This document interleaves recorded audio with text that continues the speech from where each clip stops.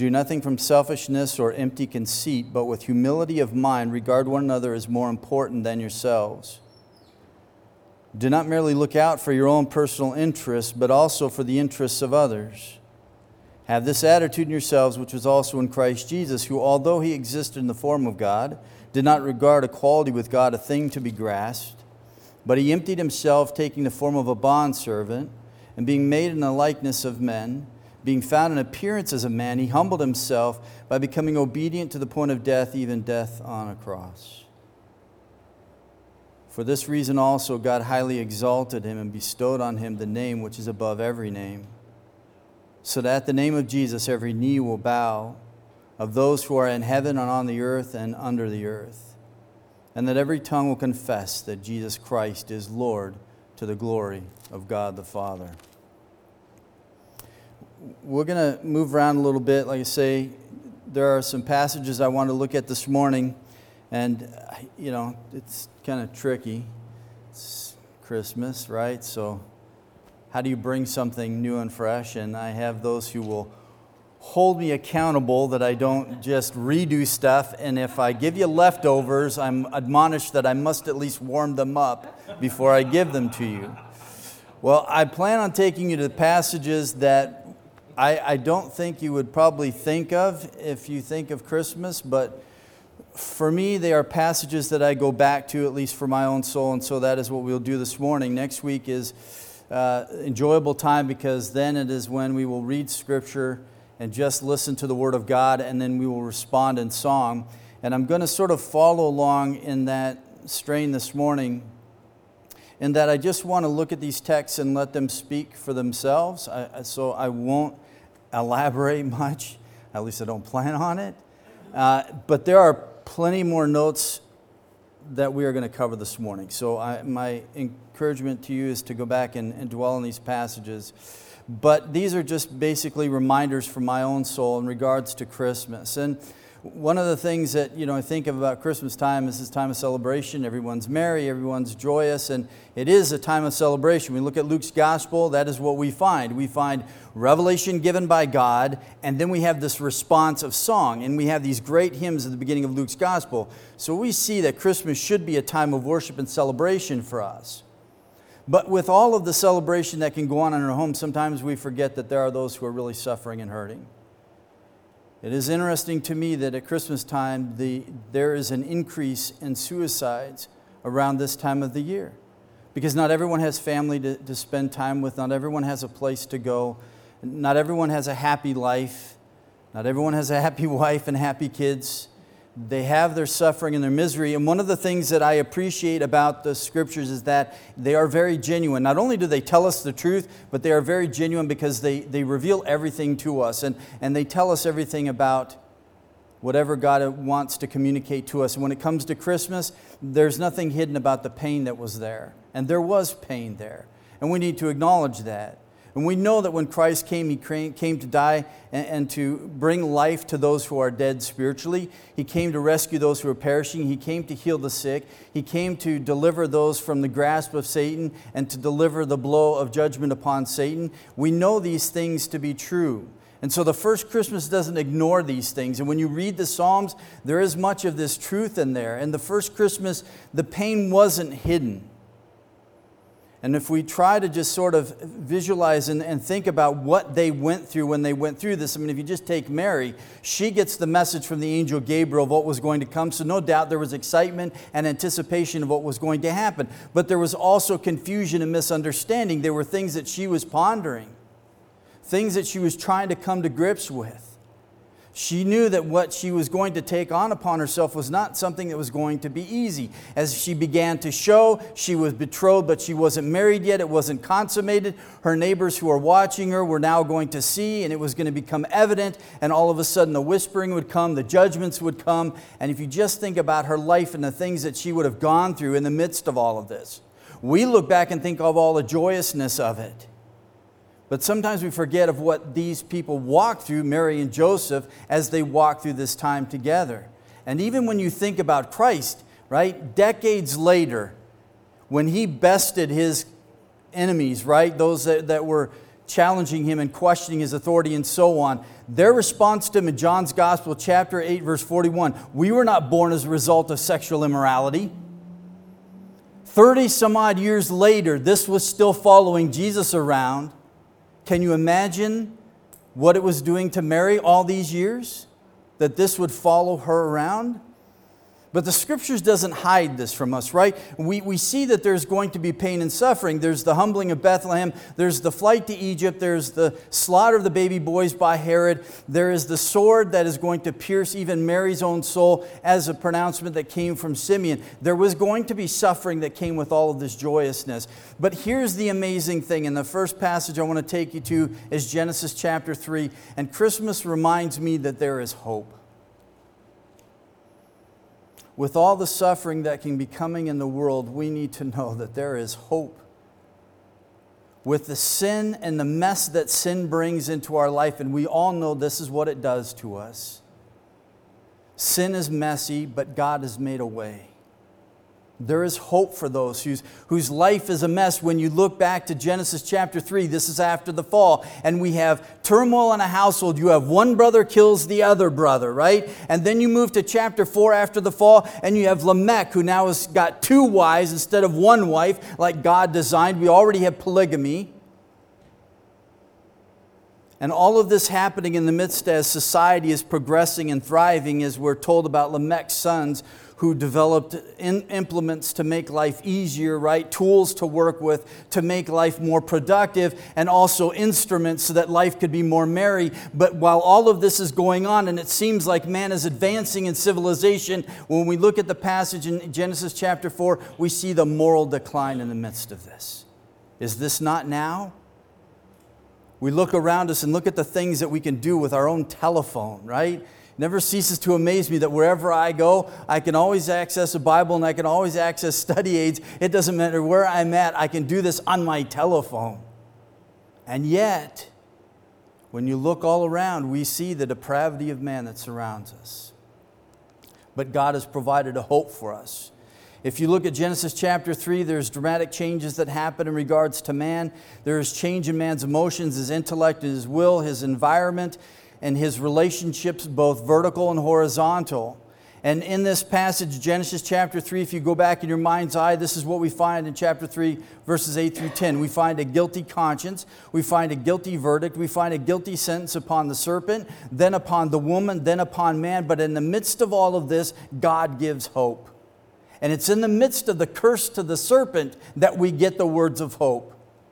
That God declares prophetically in Genesis chapter 3, verse 15, and I will put enmity between you and the woman, and between your offspring and hers, and he will crush your head, and you will strike his heel. This is the first gospel proclamation that we have. This is the hope in the midst of all of the sinfulness. In a passage where guilt surrounds it, we have this message of hope. And for me, this is one of the passages I go back to when I think about Christmas, because this is the deliverance that Christ came to give us. The redemption and the restoration and the reconciliation. And we know that as time progresses, this became even more clear in God's revelation as He makes known to us what He's going to do. This is no doubt a prophecy of the Messiah. This is the seed of the woman, not the man, which I find very intriguing about this. It traces her seed, not his seed, and it's her seed that's going to bruise Satan on the head. And so this is, if you will, a prophecy veiled that Scripture is going to unfold and become more and more clear for us. Not only that, but in 3:15, God says, He, singular, a particular seed of the woman, shall bruise Satan on the head, and Satan will bruise him on the heel. This, no doubt, is referring to Christ, as Paul is going to pick this up in Galatians chapter 4, as he reveals that this is the redemption that God is going to give us. There is hope. There is the reminder for us, even going back to Genesis, to the very beginning, when we have the record of the fall, we find that no matter what happens, Scripture is not going to ignore the pain and the suffering in our life. Christmas doesn't ignore these things, but it provides for us a hope and a joy that is deeper than our sorrow and more glorious than the situations that we can find ourselves in. There are those in our life who need to hear this message. There are family members who we might be around this time of the year who we won't normally see, that we have an opportunity to share with them this truth, this message of hope, and this message of joy. And Christ is the only one who provides that. Another passage I want to take you to is 2 Corinthians chapters 8 and 9. Now, I'm sure that if you think Christmas, this is probably not a passage that you would think to go to. But it has everything to do with the coming of Christ. Because it is a time of Christmas when we think about giving, right? It is a time when we want to give gifts to our loved ones, to show them our love for them and appreciation for them, to shower them with these things. And this is a time in which we should be giving. But not just during the month of December, not just on one particular day, but every day of our life. And this is why I come to this passage, because it reminds me that I must be a gracious giver. Sometimes I do it reluctantly because I know this is what God wants. Sometimes I do it because, right, this is the right thing to do. But this passage is so staggering to me, not only the examples that it gives in regards to giving, but the drive and the motivation that's supposed to drive us to giving is the sense that we get total delight from doing this. And we'll see this in this passage. So the Corinthians, I just have to remind you, this section that Paul is dealing is that you have those in Jerusalem and Judea, the surrounding area. There is a famine that strikes, and there are people in need. There are those who are poor, those who are destitute, those who need provision. And so Paul is canvassing all the churches, and he is providing a means to deliver them from the midst of this.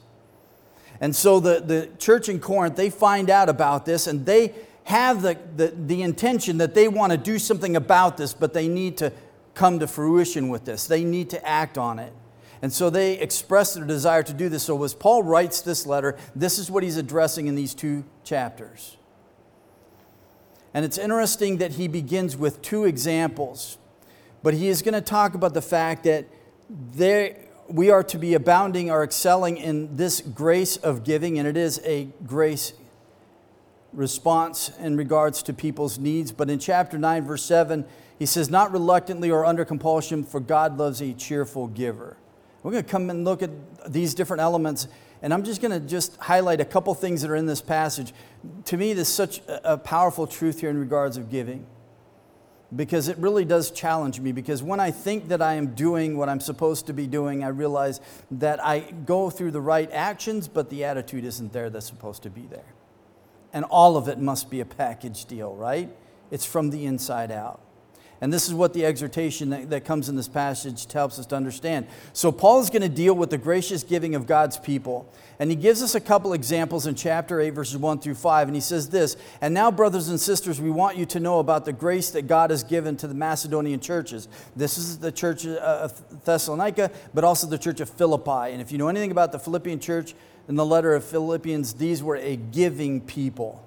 From the moment they came to Christ, Paul says, you were with me all the way through, and they were ones who always support him in the ministry. Paul goes on to say in chapter 8, verse 2 and following, in the midst of a very severe trial of affliction, their abundance of joy, their deep poverty, overflowed in the wealth of their liberality. Now, think about what Paul is saying here. This is why I come to this passage. These are some strong descriptions that he gives here. And these are illustrations of those who give and the kind of giving that we should do. And I take the principle into every dimension of my life. How should I be a giving person to other people with my time, finances, whatever it is, my household, all of that? He goes on to say in verses 3 and following, he says, for I testify that they gave as much as they were able and even beyond their ability, entirely on their own, with much urgency begging us for the privilege of sharing in this service of the Lord's people. They begged to be able to give.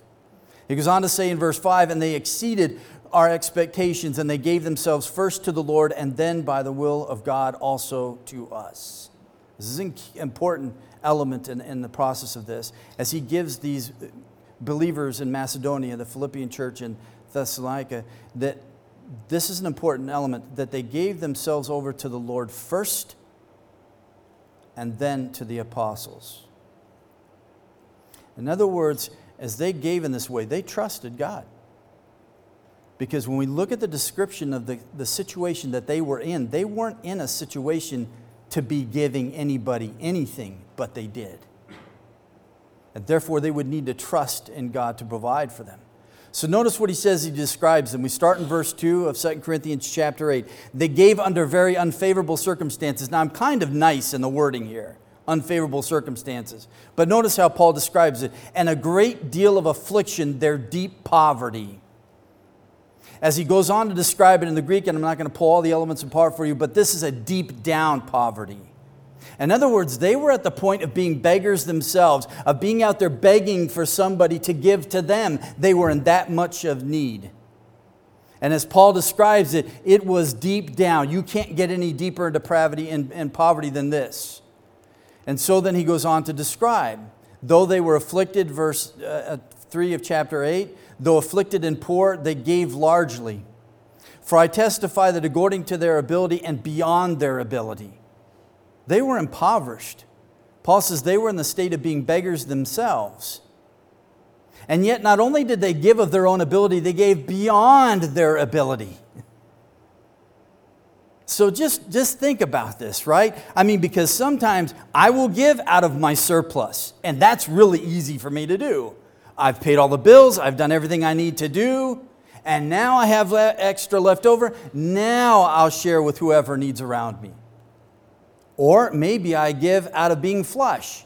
Well, I've got everything covered, and yeah, we can dip into a little of this or a little of that, and then we can give. But that's not the state these people were in. They were in deep poverty, and it was out of this that he says they overflowed in the richness of liberality.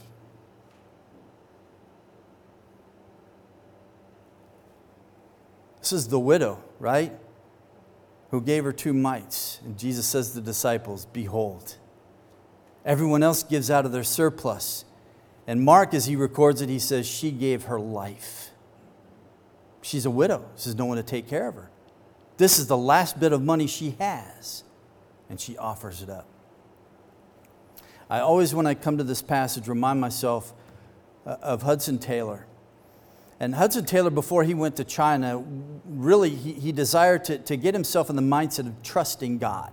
Because he knew that in China he was going to go into a region that was never touched with the gospel before. He was going to be there on his own, and so therefore he had to really learn how to depend on God. And he had worked with a doctor at the time, and he was training before going out on the mission field in the area of medicine. And the doctor owed him some money. And Hudson Taylor decided, I'm not going to remind him. I'm going to trust God to put it on his heart to pay me. And weeks went by and he didn't get paid. And all of a sudden, he lived down in the slums during this time. And someone came to his door as a young kid and he said, you need to come to our cottage because my mother's in need. So Hudson Taylor, because he had some medical training, went with the young boy to this family's home. And he walks in and found that this woman had just given birth. But she couldn't feed the baby. She had no milk because she was deprived of food, and therefore she had no nourishment for the baby. And the husband's distraught, and the other kids are crying, and the mother, right, is overcome with the fact that she cannot provide for her baby. And Hudson Taylor, in that moment, he realized that he had a little bit of money left in his pocket, but it's all he had. And he deliberated in his own heart and mind, should I give him this? But I only have this, and the doctor hasn't paid me, it's been weeks, and I don't even know if he's going to remember, and how am I going to buy any food to eat? But he gave him the money out of his pocket, and the husband went and brought food so that the wife could be nourished, so that the baby could be taken care of. And when he reflected back on this, and this is what got me, when he thought back in that moment, he was so upset with himself that he even deliberated over it. He said, I cannot believe that I even had to think about it. You know the amazing thing after that happened? A couple days after that, it's pouring rain outside. He gets a knock on the door and someone hands him an envelope. And there is writing on the front, but the rain had smeared the ink so he didn't see the name on it, and it was full of money. Lesson number 1, trust God. Commit yourself to the will of God, right? And then give. Give out of your poverty and deep liberality. Verse 3, he says this in chapter 8, they gave voluntarily.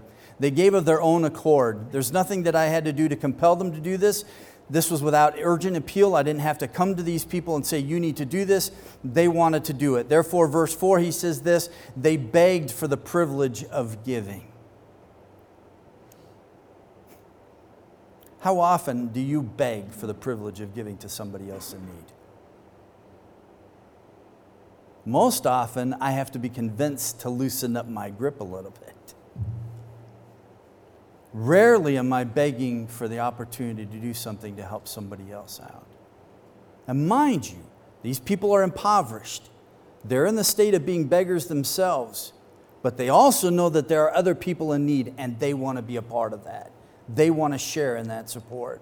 So they beg to Paul. And I find this so fascinating. The word that Paul uses here in the Greek in reference to begging, and it's good that the NASB translates it that way, it has the idea of this felt need. It's middle voice. You feel this need yourself. You understand that there is a lack, right? Some of us as dads, as fathers, right, and husbands, providers of the home, we know there are times we felt this, right? You have this felt need. I need to provide. There is a lack in this household. I cannot take care of my kids and provide for them what is needed. This is the feeling, right? And then comes that cry, that pleading, that begging, right? I need God, right? But here's what's amazing. He uses this word in regards to their begging to be able to give, not to receive. So when they should have been begging to receive something, they were begging to give something in the midst of their poverty. This is why I go to this passage every Christmas. Because I need this checkup. Because I so often think that I'm a giving person, but then when I really look at the text, I realize I haven't even scratched the surface yet.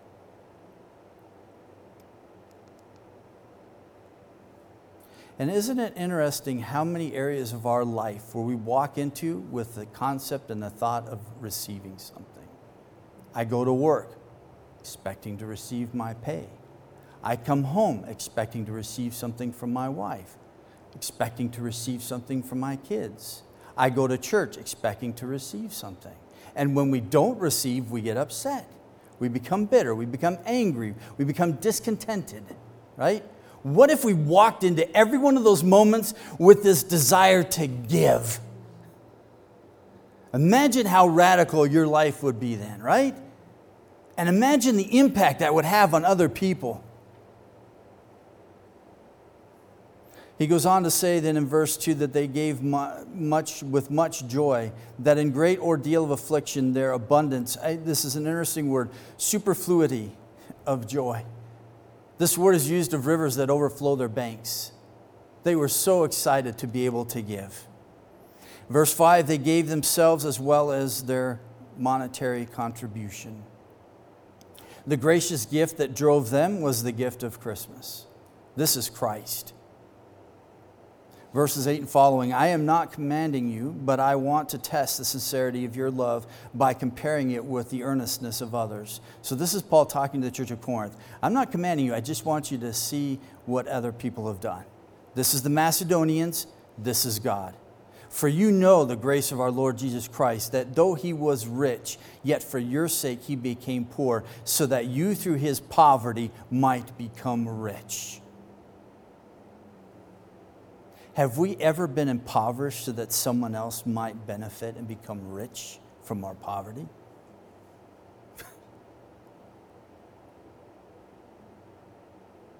This is Christmas. This is what it's about. This is the reason for the season. This is the greatest gift of all. And so often we can forget that gift that he gave us.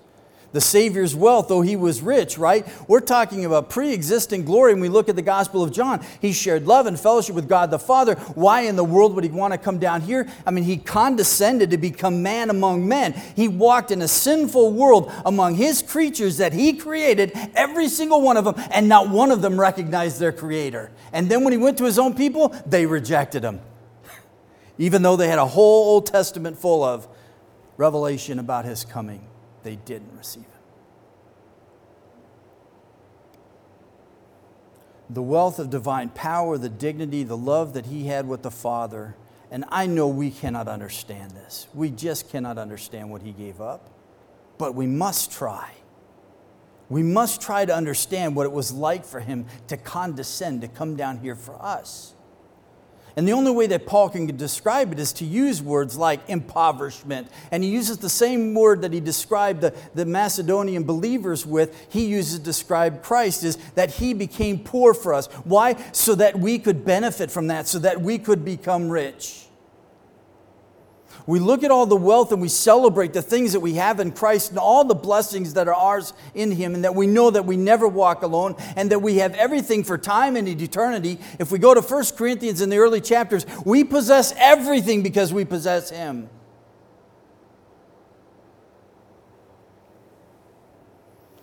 And then comes the practical influence of all of this, right? The consideration of our Savior's grace in light of those who also responded to our Savior's grace. The poverty that made others rich. Am I willing to graciously give this way? And Paul makes sure he uses the word grace because it's not earned, it's not merited. There's a lot of people out there I don't want to give to. Now, if they were working a job and doing everything they were supposed to do and all of that kind of stuff, and they were in a point where they needed something, then I might not have a problem giving to them. But what if they're not doing that? What if they're not a productive citizen of society? So then what do I do? The poverty that made others rich. The gracious giving God's desire and God's glory. We're going to end with this. I'm going to leave you with Philippians to ponder on. It's pretty evident. 2 Corinthians chapter 9, verse 7, we have the desire of God. He says this, each one must do just as he has purposed in his heart, not grudgingly or under compulsion, for God loves a cheerful giver. This is, the statement, God loves this kind of person, right? That should cause me to stop. Because I want to be that person. I want to be the kind of person that God delights in, that God loves.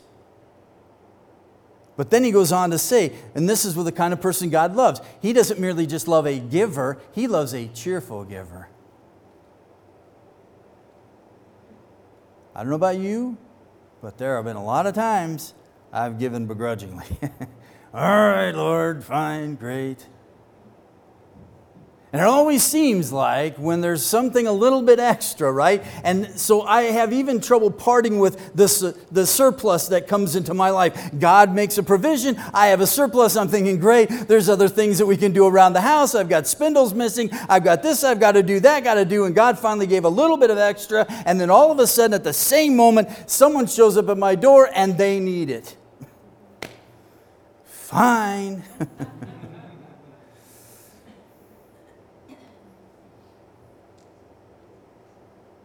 But in those moments, God doesn't say to me, stop giving until you get your heart right. He says to me, give and get your heart right. And it's interesting the word that Paul uses here, hilaron. It's where we get the English word hilarious from. I'm just giddy to give. Are you like that? When people are around you, what about your kids and your wife? If they were to evaluate your life, would they say that you're that kind of person, that you take great delight in giving to other people? That you just get giddy every time you get to give to someone? It's an absolute joy for you to give.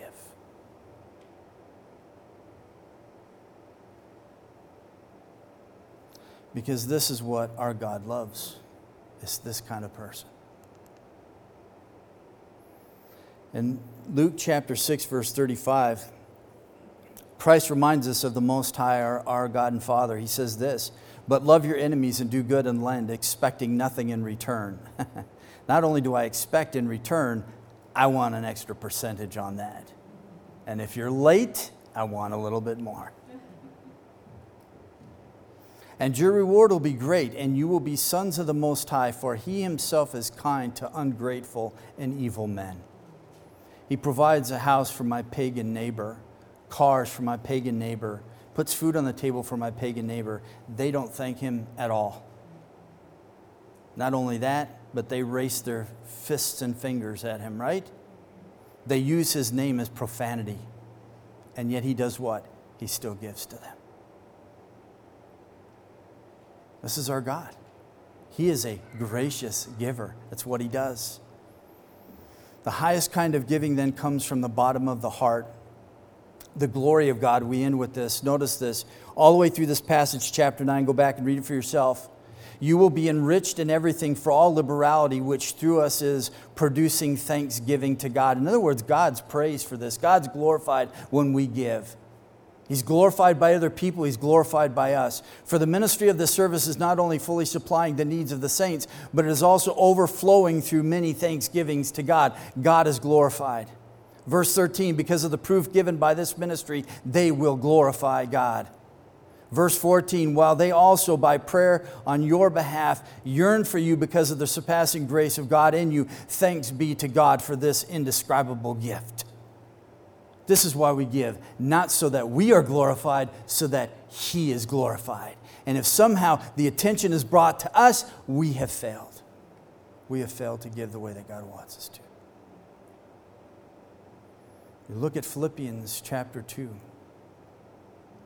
The end of all of it, right? He is exalted, every knee shall bow, tongue confess, but all of it is to the glory of God the Father. Isn't that amazing? This, brothers and sisters, is Christmas. This is what it is about. This is what the world needs to see from us. They need to see gracious givers as we reveal to them the most gracious gift ever given. Amen? Dad, would you close in word?